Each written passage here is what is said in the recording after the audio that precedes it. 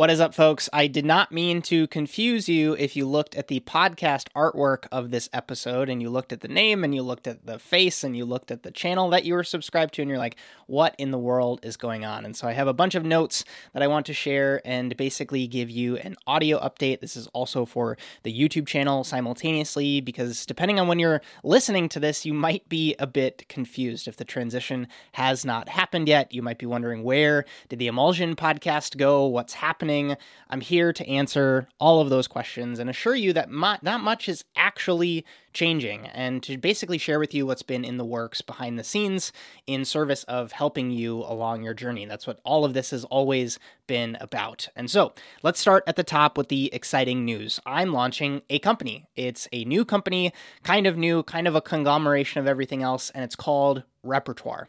And it's the most fired up about a project that I've been in such a long time. And with everything that's kind of happened with COVID affecting Voyager's Table as a business and how I've kind of navigated being a content creator, this is the natural next step. I'm going to be building it in public. And so let's get vulnerable and talk about it.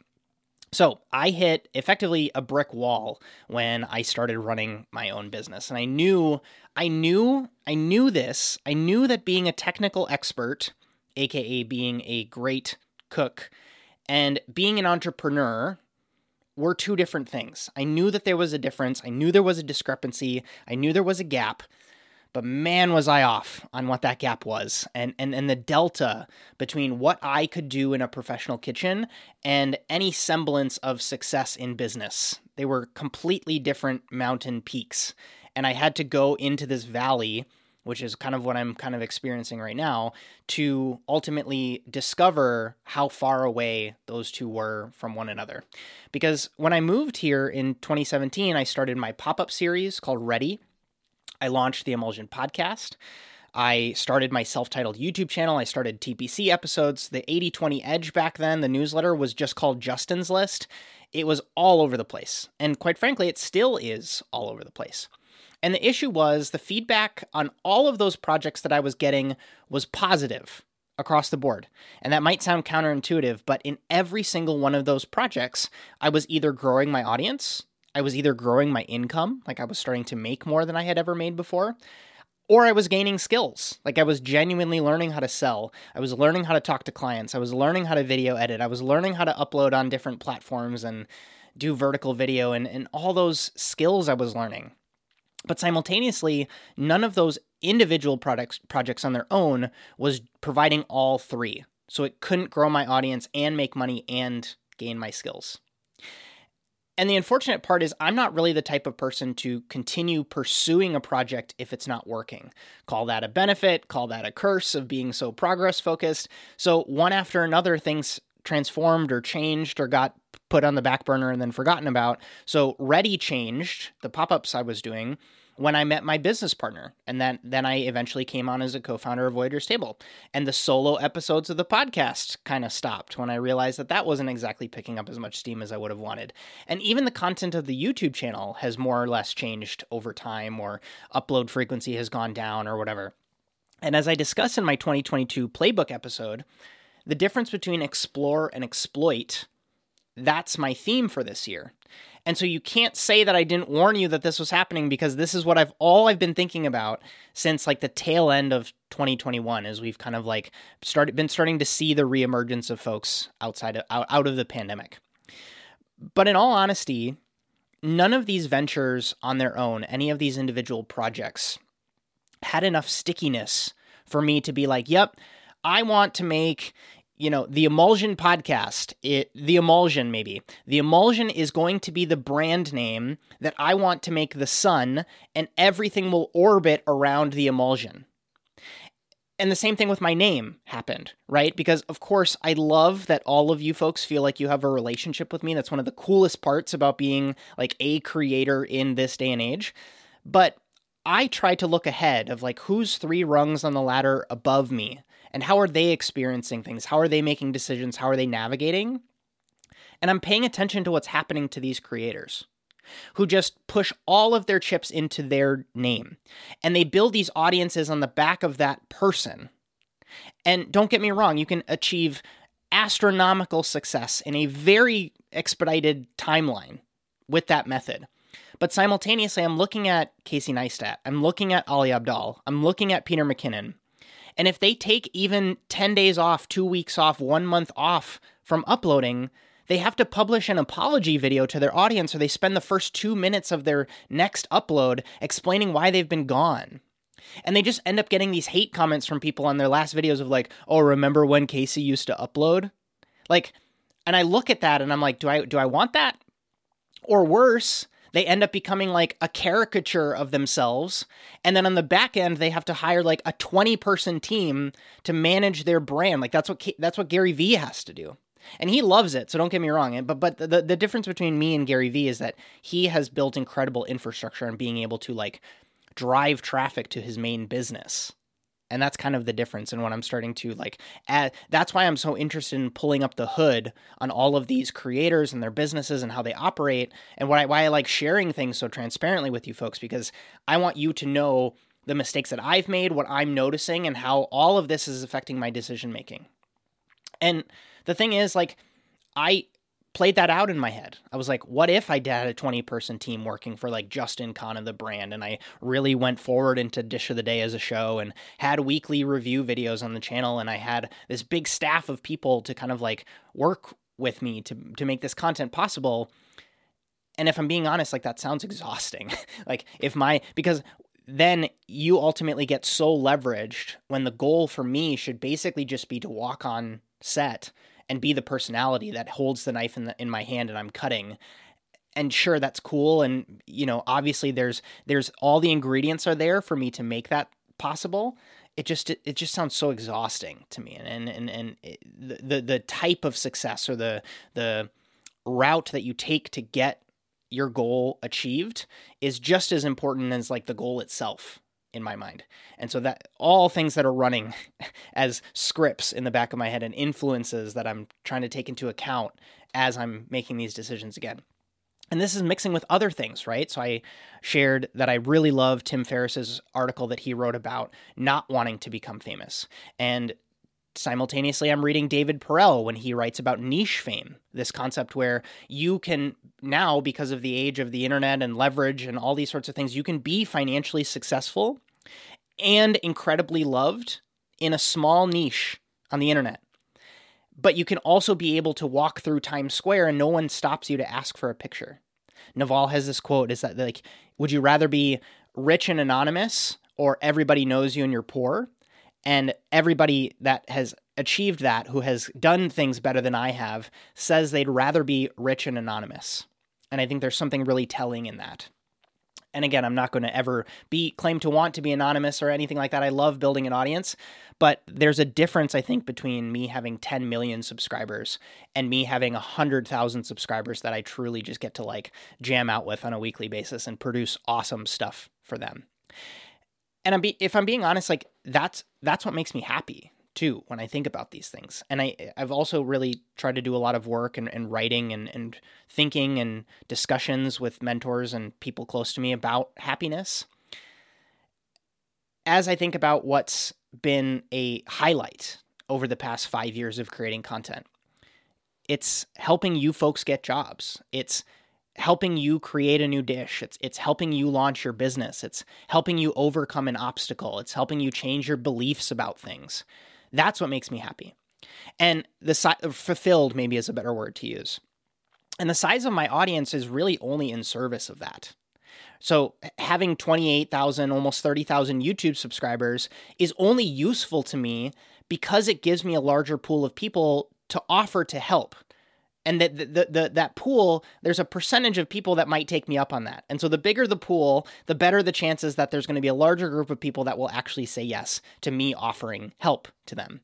And, you know, after creating the first product that I've ever made for you folks, which is the Demi Skills course, and doing 2 successful cohorts of that, it's pivoted my thinking immensely. Because again, up until that point, there has been nothing that I've sold anybody. No one. Like some stuff on, like, support me on Patreon. Maybe you buy a spoon from Spoon Drop for $20. Like there's no mastermind. There's no like ClickFunnels, nothing. This was the first product that I ever made and sold. There's never been any merch, nothing.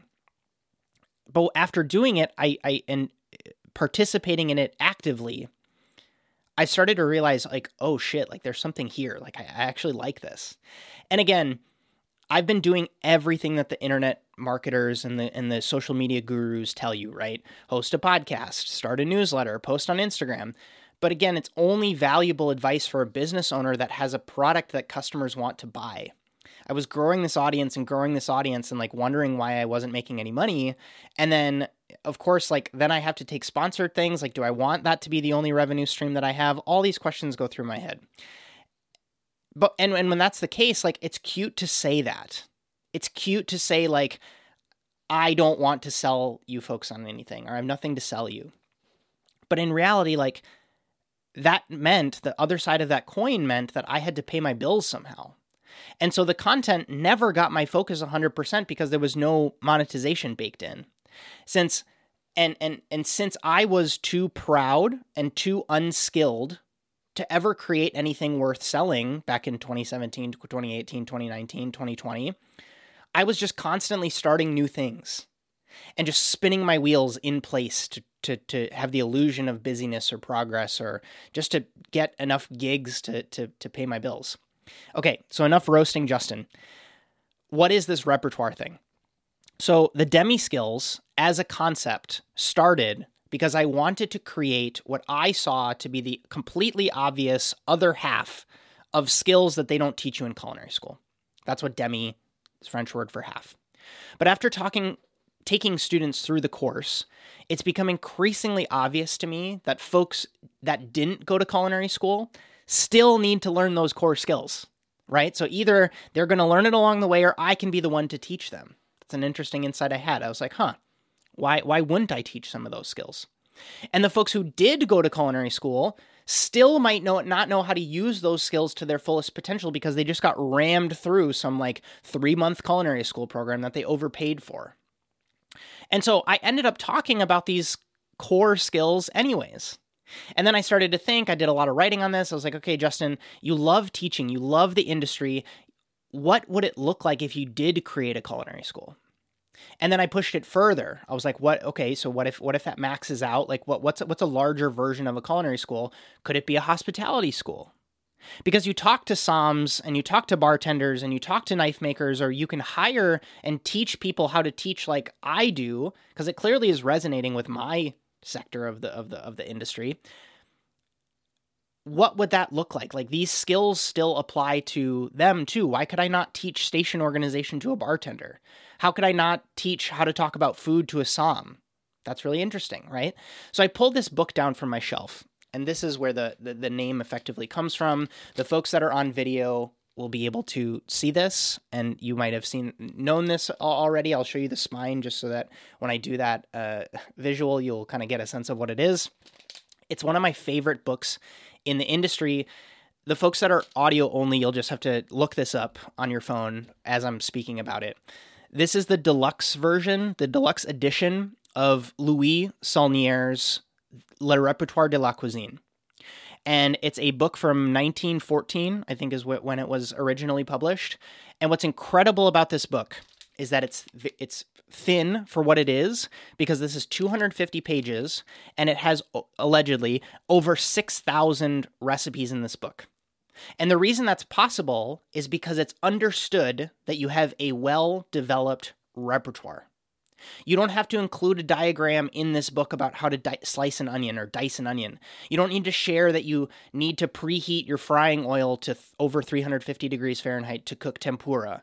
It's literally got tabbed pages, as I showed, and you can just flip to potatoes. You can scan down to the word dauphinoise, and all you need to be reminded is what's in that dish, and literally that's what it says. So we'll say dauphinoise, a hyphen, and then it says, cut in raw slices, cook in oven with milk and grated Gruyere cheese. Boom. That's all you need to know, because you're so skilled and so experienced that all you need to be reminded is what's in it and how to make it. One line effectively gets the job done for you. And for those of you that are relatively experienced, maybe you can empathize with this, because if you cook for your family often, or maybe when you're making staff meal, people don't have to tell you what recipe you need to use to make fried chicken dinner, right? They just say like, I want a mustardy coleslaw, I want seasoned fried chicken, and I want potato salad with fiends herbs kind of like sliced or chopped and kind of folded into it. And you're like, yep, I got it. And if I'm being honest, like that's where I want to get people to, is so that they can use a book like this, but like the updated version. And speaking of the updated version, the line that I read in the introduction of this book that really kind of made me like I got like weirdly emotional when I read it, and I was like, oh, this formed massive conviction in me. The author says in the intro, quote, "Since this book is particularly for practitioners, it is in their mutual interest to keep the author and publishers informed of details of new creations or local recipes which have not so far been included, so that every new edition of the repertoire may be even more comprehensive than the last." End quote. He's basically saying this is not finished. He's basically saying pass the torch to the next generation. He's basically saying when things change, include them in here so that the practitioners who use this on the day-to-day basis can be high-functioning practitioners. And so that's what I'm building. So Repertoire is going to be a modern hospitality school that I want to, in the future, have a brick-and-mortar presence. I want it to be a kitchen studio where we can produce courses and classes and workshops and host events that ultimately help hospitality creators reach their goals. And right now, it's small. It's going to start here out of my home office in the same way that you're watching this now. But by bringing things like the podcast and the newsletter and certain content from my main YouTube channel over to Repertoire as a business, that allows me to consolidate. It allows more of that type of content to be produced. It allows me to focus and ultimately to hire, right? Like, I don't want this to be something where it's constantly just about Justin being on camera. I want you to have a somm that you trust to get your wine advice from. I want to have someone in coffee. I want to have someone in front of house. I want to have someone in like all the things. And the good thing for you, this is kind of the punchline, is that effectively nothing is changing. The content will stay nearly exactly the same. It's called the Repertoire Podcast right now, but I'm still going to be talking. You can take any of the interviews I've done and they function exactly the same. That's what the forward-looking roadmap is as well. And this just means more to look forward to. I say it all the time, but thank you. Like, honestly, thank you. None of this works without your patience and understanding, and you asking questions and Ask JK and leaving comments on videos and sharing your wins with me over DM. Like, those are the best days for me. And if I'm being truthful, like that's what I want more of. I want more engaged interaction with you folks, and I want to scale this thing that I'm noticing is working. And so keep an eye out for the branding change. If you haven't seen it happen already, the names of things are going to change. A new website is launching, so joinrepertoire.com is the URL that I was able to secure. And I'm getting more amazing guests on the podcast. Like, I want this. The tagline that I have in my head is like, the Repertoire Podcast should be the #1 hospitality creator podcast in the world. It just should be. Like, I should just over-index, deliver on value, have the best guests on that teach you the most amazing things and make you think about things differently. So if you folks have questions for me, I'm obviously all ears. Also, if you have people in mind, folks in your network that you think would be good contacts for potential positions at Repertoire in the future, I'm going to need writers, instructors, videographers, video editors, salespeople, graphic designers. I'm not explicitly saying that I'm hiring yet. That will come in future content. But like, send this episode to someone who wants to hear about something cool in hospitality that's happening, and just have them email me. So justin@justinkhanna.com, and I will be reading every single email. I'll bookmark it. I'll save it in whatever way that I need to save it so that I can get in touch with that person when I am hiring for that position. And the last thing that I'll add for the folks that have listened this far, this is maybe one last heads up to clarify a question I can easily see coming up regarding the Demi Skills course, because that's kind of been a crucial influence in this change. And again, I'm so glad that I didn't do, like, maybe this is another lesson. I didn't make a standalone marketing video for the Demi Skills course. because I've had this in the back of my head of like, do you really want the Demi Skills course to like be your thing? Like, do you want the Demi Skills as a brand to be what you're associated with? And it's not because I don't like the name. It's just like, are you hamstringing yourself? Are you keeping it is it too focused? Is there a world where you could change things just slightly, do the same material, teach the same stuff, you still be the person that does it, but is the name correct? And I've constantly, if I'm being honest, like I haven't necessarily always had conviction around it. And I'm so glad that I didn't, because now I'm able to change this and this. Anyways, it's like, get a minimum viable product out there, get market feedback, and then kind of like do the announcement. Like, I'm doing this now functionally. Like, this is exactly what I'm doing in person. You're watching it happen live. So that's what I kind of ran into a wall with, was like, as I got more questions, as I realized that I could teach more skills in the course, I was like, wow, this is going to balloon. I barely made it a 4-week course. It could have easily been a 3-month course by the time I got all the things that I wanted to teach in it. And so just like the Emulsion podcast, the Demi Skills name is retiring. So the Emulsion podcast is going away, 80/20 Edge is going away, the Demi Skills, I'm putting it all on the shelf. It's not to say I won't pull it out one day and use it for something in the future, but I'm building individual products that Repertoire will offer that kind of like it's being adopted effectively. And so the message that I'm trying to share here is for the students that have taken the course, Kitchen Fluency will be its own standalone product. It's a self-paced series of videos. It teaches the exact same stuff, and in fact, because it's its own thing, it allows you to expand on that product. And you can add Kitchen Fluency to your purchase of the cohort-based course if you're lacking the professional kitchen experience that you want, and you want those more beginner lessons. I want to give you that knowledge, and I want to provide that to you, but maybe it doesn't have to be a part of the cohort. And then the middle 3 modules, and this is mainly for students who know what I'm talking about here, the middle 3 modules of the course will be reworked and packaged as a cohort-based course. It's still going to be done with other professionals, but it's going to be called Total Station Domination, because that's going to be task workflow, habit formation, behavior change, kitchen station confidence. All those will be the Total Station Domination cohort-based course. And then the team and project management course will also be broken out and expanded, and that will be something that you can also add into your purchase. If you're going to take the Total Station Domination cohort-based course, you can add on the team and project management module, because that can also be self-paced. If you're starting to think about creating your own dishes or moving into a management position, or you're trying to think about leading staff, you need those skills. But if you're the type of person who is like just starting in culinary school, you don't need team and project management yet. And so why am I including it in the product? Like, the product should be more niche, basically. And so Total Station Domination is going to work exactly like the Demi Skills does or has. And so once you enroll in TSD, you get lifetime access to future cohorts. None of that part is changing. And now that I have all these products in the back of my mind, I can bring them to life now, because I have this umbrella that everything can function under, versus me thinking everything has to be crammed into the Demi Skills. And so my How to Talk About Food course, my Idea Organization course, my How to Season course, they can all start developing. And this is what this unlock is giving me. Okay, so what's the punchline? Things are changing.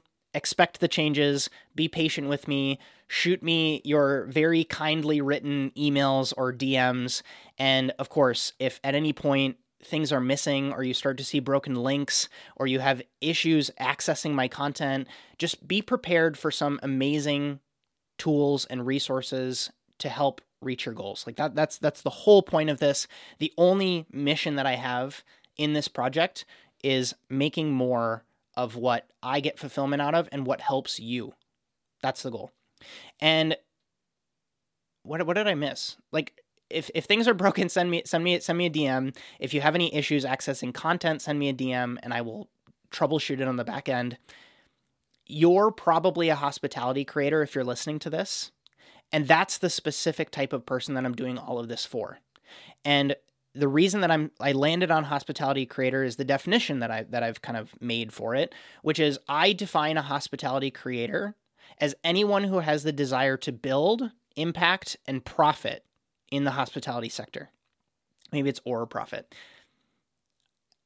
And that's what I'm creating this for. You're probably the type of person that's going to get value from this. And so thank you. I'm excited to do this and to create this, and just brace for turbulence, because it's going to happen. It's probably going to be like a month. I'm putting this out third week of March, and March 31st is when I'm looking for everything to be fully transitioned over and to have everything live and bumping and just be available. And so, again, I appreciate you folks more than you know. Thank you so much for your attention and for listening and spending time with me today. My name is, of course, Justin Kana, and I hope you have a good one.